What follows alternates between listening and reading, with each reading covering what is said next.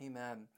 Well, if you would, please join me if you're at the church. I know there's a Bible in front of you if you didn't bring it with you. If you're at home like me, take out your own Bible and open it up to 1 Corinthians chapter 15. Our reading is going to begin at verse 20. 1 Corinthians chapter 15, beginning at verse 20. But Christ has indeed been raised from the dead, the first fruits of those who have fallen asleep. For since death came through a man, the resurrection of the dead will also come through a man. For as in Adam all die, so in Christ all will be made alive. But each in turn, Christ the first fruits, then when he comes, those who belong to him, and then the end will come when he hands over the kingdom to God the Father, after he has destroyed all dominion, authority, and power. For he must reign until he has put all his enemies under his feet. The last to be destroyed is death. And he has put everything under his feet. Now when it says everything have been put under him, it is clear that this does not include God himself, who has put everything under Christ. When he has done this, then the Son himself will be made subject to him who put everything under him, so that God may be all in all. The word of the Lord. Thanks be to God. Well, I often like to look back and see the last time that I preached a passage. And the last time I preached on this passage was February 9th, 2020. It was part of our series on fear. And in that message, I began by pointing to what was a major headline in the news at that moment, this new thing called coronavirus.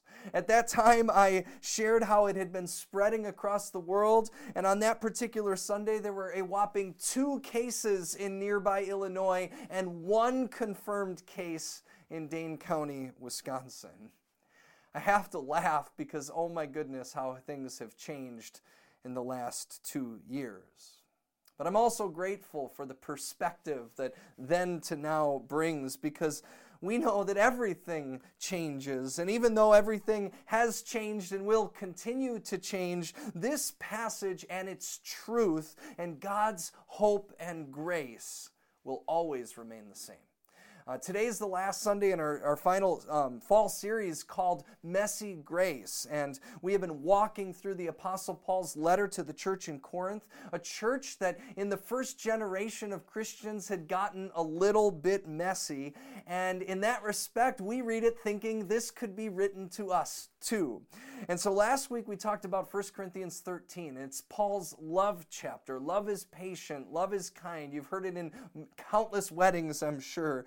And we talked about how the church can get messy when we lose our perspective on love. And how not only as an institution, but as members of the body of Christ, this can happen to us when we focus more on our abilities and our gifts and the things that we do than we do on our love. Paul writes that nothing matters without love, because our gifts and abilities someday will cease and love will never fail. And so that was last week. This week we are concluding with another loss of perspective in the Christian church in Corinth. This time they had lost their perspective on death and resurrection and what Jesus has brought to those truths. And in the verse that we're reading, in the verses just before our reading today, Paul begins by writing in 1 Corinthians chapter 15. He says, "For what I received, I passed on to you as of first importance." If you have your own Bible, underline that, first importance. That Christ died for the sins according to the Scriptures, for our sins according to the Scriptures, that he was buried, that he was raised on the 3rd day according to the Scriptures, and that he appeared to Cephas, then to the 12, and after that he appeared to more than 500 brothers and sisters at the same time, most of whom are still living, though some have fallen asleep. Then he appeared to James, then to all the apostles, and last of all, he appeared to me, Paul also, as to one abnormally born. I'm glad I'm not the only one that's referred to the one who is abnormally born. But what Paul is saying here is actually really important. It's the core of the gospel. It's the good news of Jesus. It's the story, the true story, that Jesus, the Son of God, died on the cross and then 3 days later rose again. And he's saying it's true. It's true because many of the Corinthian church didn't believe that the actual resurrection was true. And he says, you don't have to just take my word for it. But he says there were hundreds of eyewitnesses. There was a crowd of people that didn't even know Jesus. They didn't all know him personally. But then you also had those who did know him intimately, the apostles. And then you had some of the most unlikely witnesses. He lists James, Jesus' half-brother. And I always love, I've heard this pointed out by several different people over the years, of how if there's anything you need to see to believe that Jesus was the Son of God, look at his sibling saying, my brother was the Son of God, right? I don't think any of us would call our siblings the Savior because we know better, but not Jesus' half-brother James. He knew that he was the Son of God. And then he goes on to say, even I, Paul, the one abnormally born, he used to be out killing Christians. And then Jesus appeared to him and made him an apostle. And all of this is to say to the Corinthian church and to us, this really happened. The resurrection really occurred. It is a real thing, and it has happened in Jesus. And it matters because if you look at the next verse, verse 13, he says, if there is no resurrection of the dead, then not even Christ has been raised. If you don't believe this to ever be possible, then Christ couldn't have been raised either. And if Christ has not been raised, then our preaching is useless, and so is your faith. What Paul is saying is that if you come to church and you walk away from a sermon or a song with anything helpful and hopeful and encouraging, and you know that maybe God loves you and that he's got a great plan for you and for your life, but if you don't believe in the resurrection of the dead and the resurrection that comes through Jesus for us at the end of the day, Paul says that all of the other stuff is just a waste of time. It's just a waste of time. And that might sound harsh, but it's not unlike 1 Corinthians 13 when he says that if you share your gifts and your abilities, but you do so without love, you're wasting your time. He said it's a resounding gong and a clanging cymbal. Do you see a theme here in the latter chapters of 1 Corinthians? What Paul is getting at is that there are essentials to the faith that we have in Jesus. Essentials that are so essential that if we miss these things, then we miss out on everything. And Paul is drawing the church back to those essentials. And his words are drawing us back to those essentials because how often do we miss the essentials? How often do we fall away from the essentials? How often do we give or receive without love, right? Like we're about to enter into the season of giving, but how often is the season of giving not really the season of giving love, but the season of giving chaos, right? Running around, buying presents, not out of love, because I got to get it, I got to order it, make sure that it gets here in time, because everything's running out of stock these days, and we lose track of the people in the midst of the traditions, and the people are the essential part, and we all know this. And yet, how often do we miss the essential for the other things? Same is true in this passage. Paul says, how often do we look for hope, and hope in the moment without any regard to the eternal life that God has put in our perspective? And I want to be clear for just a minute here. Paul isn't saying in this verse and any of this that our faith can't comfort us in the moment that we're living in right now. God loves you. God has a plan for you. God has a purpose for you. God wants to come alongside you and me in whatever it is that we're facing. But if all of our faith is only good for what we're facing in this moment and the promises of God on this side of eternity, if that's all we're looking for from God, then Paul says in verse 19, if only for this life we have hope in Christ, we are people most to be pitied. And the reason why is because Jesus didn't just come to answer your prayers for today. He didn't just come to answer your prayers for today. He didn't just come to be with you and I in our momentary circumstances, but He came to conquer the worst case scenario in any and every situation that all of us will ultimately face someday, and that is death. Death. It's like what C.S. Lewis said about Jesus. Others have said it as well, and I've shared it probably many times. If He came to just be a good teacher, which often people say, right? He had good teaching lessons, right? Lots of things we could learn about the way in which He lived. But if Jesus actually said the things He said and came, and the people who followed Him said what they said about what happened to Him, and He was just a good teacher, at best, He's also a liar, and at worst, He's a lunatic, because Jesus ran around saying that He was going to rise from the dead. And the believers that came after Him ran around saying, and have been saying for 2,000 years, that Jesus rose from the grave. And I'll tell you, I wouldn't trust anyone who runs around and says that unless it's true. I wouldn't trust anybody to teach my kids math or how to bake a cake if they were running around and saying they died and 3 days later they rose from the grave. I wouldn't do any of that. In today's language, that kind of person would be canceled, right? Unless it's true. And the Apostle Paul says that it's true. And he says that it's true, and because it's true, your hope and mine is not just in this moment today, but it is an invitation every time we grasp for God's hope in the moment we're living in to begin to look at the hope that He has for us in the life to come. Look at verse 20. He says, "But Christ has indeed been raised from the dead, the first fruits of those who have fallen asleep. For since death came through a man, the resurrection of the dead also comes through a man. For as in Adam all die, so in Christ all will be made alive."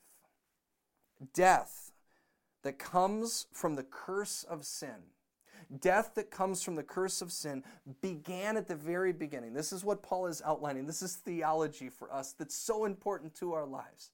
Death came from the very beginning. We inherited this sinful state from our furthest most ancestor, Adam, and yet we have also perpetuated this over and over again throughout every generation. We are responsible too, but it all begins at the beginning, and then Jesus came to be the new Adam.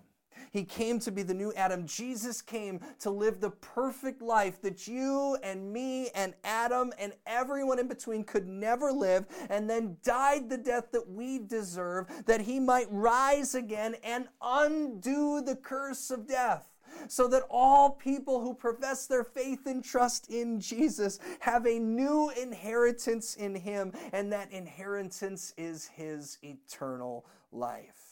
An eternal life that has implications on every promise and every gift that God has ever or ever will share with you today, and the gifts that we share with others. This is how Paul continues. Look at verse 23. He says, "Each in turn, Christ the first fruits. Then when He comes, those who belong to Him, the end will come." It will come. And at that time, He will hand over the kingdom to God the Father after He has destroyed all dominion, authority, and power. For He, Jesus, must reign until He has put all His enemies under His feet. The resurrection matters, because the resurrection is the culmination of God's work in our world today. It points to what Jesus ultimately came to do and what He will come back to finish. He did not just come so that when we are on our deathbed, we might be whisked away to eternal life in heaven someday, but He also came to hand over a perfected world, a fixed world, a redeemed world back to God, the way in which God had always intended it to be. And the promise and the hope of 1 Corinthians 15 is that Jesus will not finish that work until every power and every authority that kills anything and hurts anyone has been placed under His feet. Every hurt, every death, every suffering, every virus, every pandemic, every murder, every prejudice. Why does all this matter? Why is this of first importance according to Paul? Because he tells us, and we read here, that if Jesus came to conquer death, he can conquer everything. And the resurrection is God's guarantee that he will. And it matters. Because think about everything else that you ever pray to God for. Think of anything that you ever have come before God and asked for his healing or his forgiveness from, every injustice, every opportunity, all of those things. Just assume God gives you everything you ask for all of the time. Without the resurrection, the argument goes that it still wouldn't be good news because eventually we're going to die.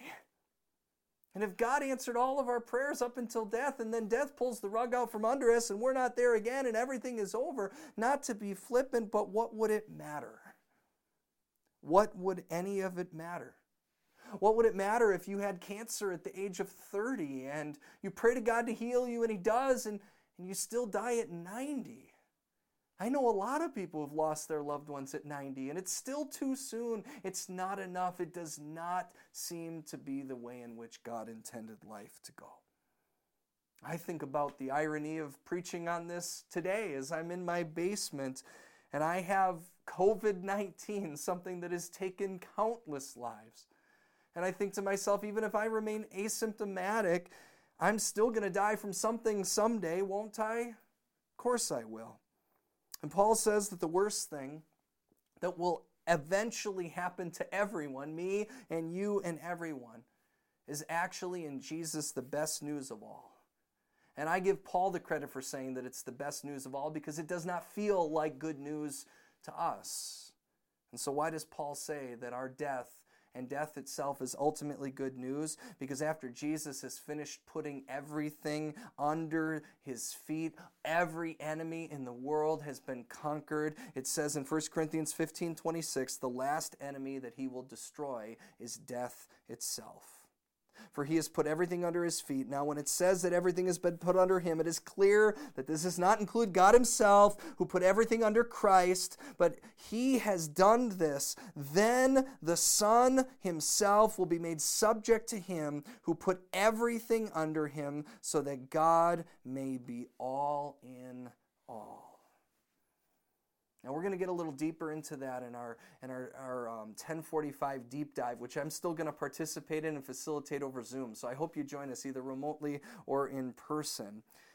But the bottom line is that when you and I are on our deathbed, when my children are on their deathbed, I want them and I want you and I want myself to know that every single prayer that God has ever answered in our lives will pale in comparison to what he is about to do. We will all die, and when we die, instead of ceasing to exist, we will fall into the arms of a Savior who has already been there, who has already done that, and who has come out the other side, and he is alive. And when you believe that, and when you put your hope and faith and trust in that, and when your faith today clings to that, there's this quote by J.K. Rowling, the author of the Harry Potter series that I've shared before, and I'll share it again. He says, "To the well-organized mind, death is but the next great adventure."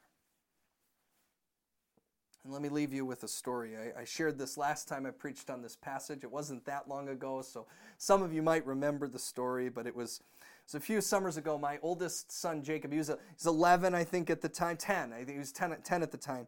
And he wanted to go on the highest roller coaster in the state of Wisconsin. We were staying at Mount Olympus in the Wisconsin Dells, and it's home to the highest roller coaster in Wisconsin. And he had just gotten tall enough to be able to ride on those, and I hadn't ridden on a roller coaster for years. I did it a lot when I was a kid, but I got to admit I was a little bit scared when he told me he wanted to do this. And so So I told my wife I made sure our life insurance policy was paid. And I literally, I kid you not, that part I was kind of kidding on, but I don't kid you when I say I Googled Mount Olympus roller coasters because I thought I should learn about this contraption that might take my firstborn son in my life. And when I Googled Mount Olympus roller coasters, you know how sometimes Google adds suggested things that people search alongside what you're searching? The words, I kid you not, that came up were death and accident. And I should have known that because the roller coaster's name was Hades, which is the Greek word for the place of the dead. You see where this is going, right? I've been on a roller coaster forever. We're going to go on this roller coaster called the place of the dead. But my oldest son really wants to go.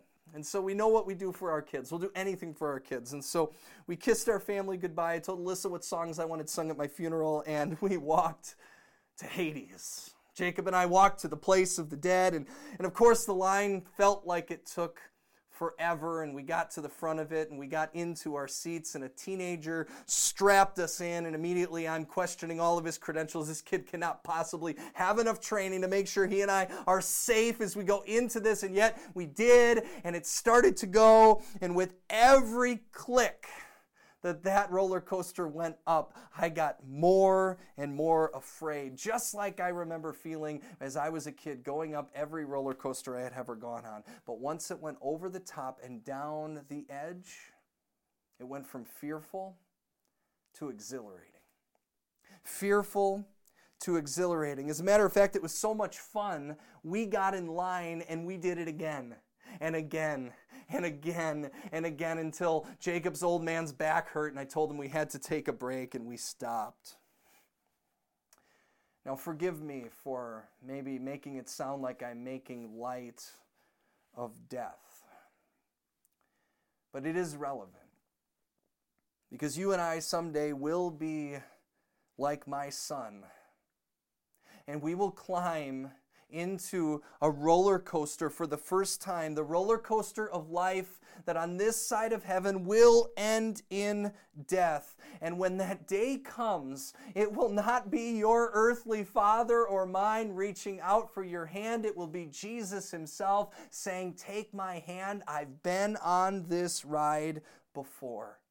He literally says in Revelation 1:18, "I am the living one. I was dead, and now look, I am alive forever and ever. I hold the keys to death and Hades."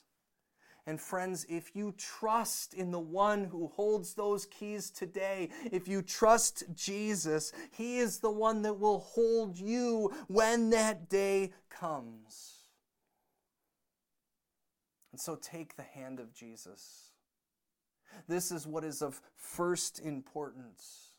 Know that he cares intimately about every hurt, about every evil, about every injustice, which is why conquering death, he will conquer all things too, which is why it is of first importance that you and I know that he died and he rose from the dead, that we too might live with him forever. So let's pray that right now. Let's join together in prayer. Lord Jesus, as I was preparing this message, what came to my mind was the story in the Gospels when this father brought his son to you and he asked you to heal him. He had asked the disciples, but they couldn't do it. This young boy had been possessed by an evil spirit, and when this father asked you to heal his son, you said, "Everything is possible for the one who believes." And the man replied, "I do believe, help me in my unbelief." I think that story came to my mind because oftentimes that's my prayer too. I believe, but I also need your help to believe. To believe that you're not only with us today, but that you will be with us always until the very end of the age, an end that will never really end because death in you has lost its sting. It has no victory, and neither will all evil, all brokenness, all pain, all suffering, all of it, your promise says and proclaims, will be put under your feet once and for all. And so until that day comes, not only help us to believe that it's true, but help us to find that hope that gives us the strength to endure today. Hope that as we pray to you, we remember that as you conquer death, you can conquer whatever it is that we face in this moment. You can, and the resurrection is the promise that you will. And so may we walk in that ultimate hope and grace. Fill us with that grace as we prepare near and far to gather around your table, to receive your body and your blood, to be reminded of your eternal life that is ours in you as well. In Jesus' name we pray.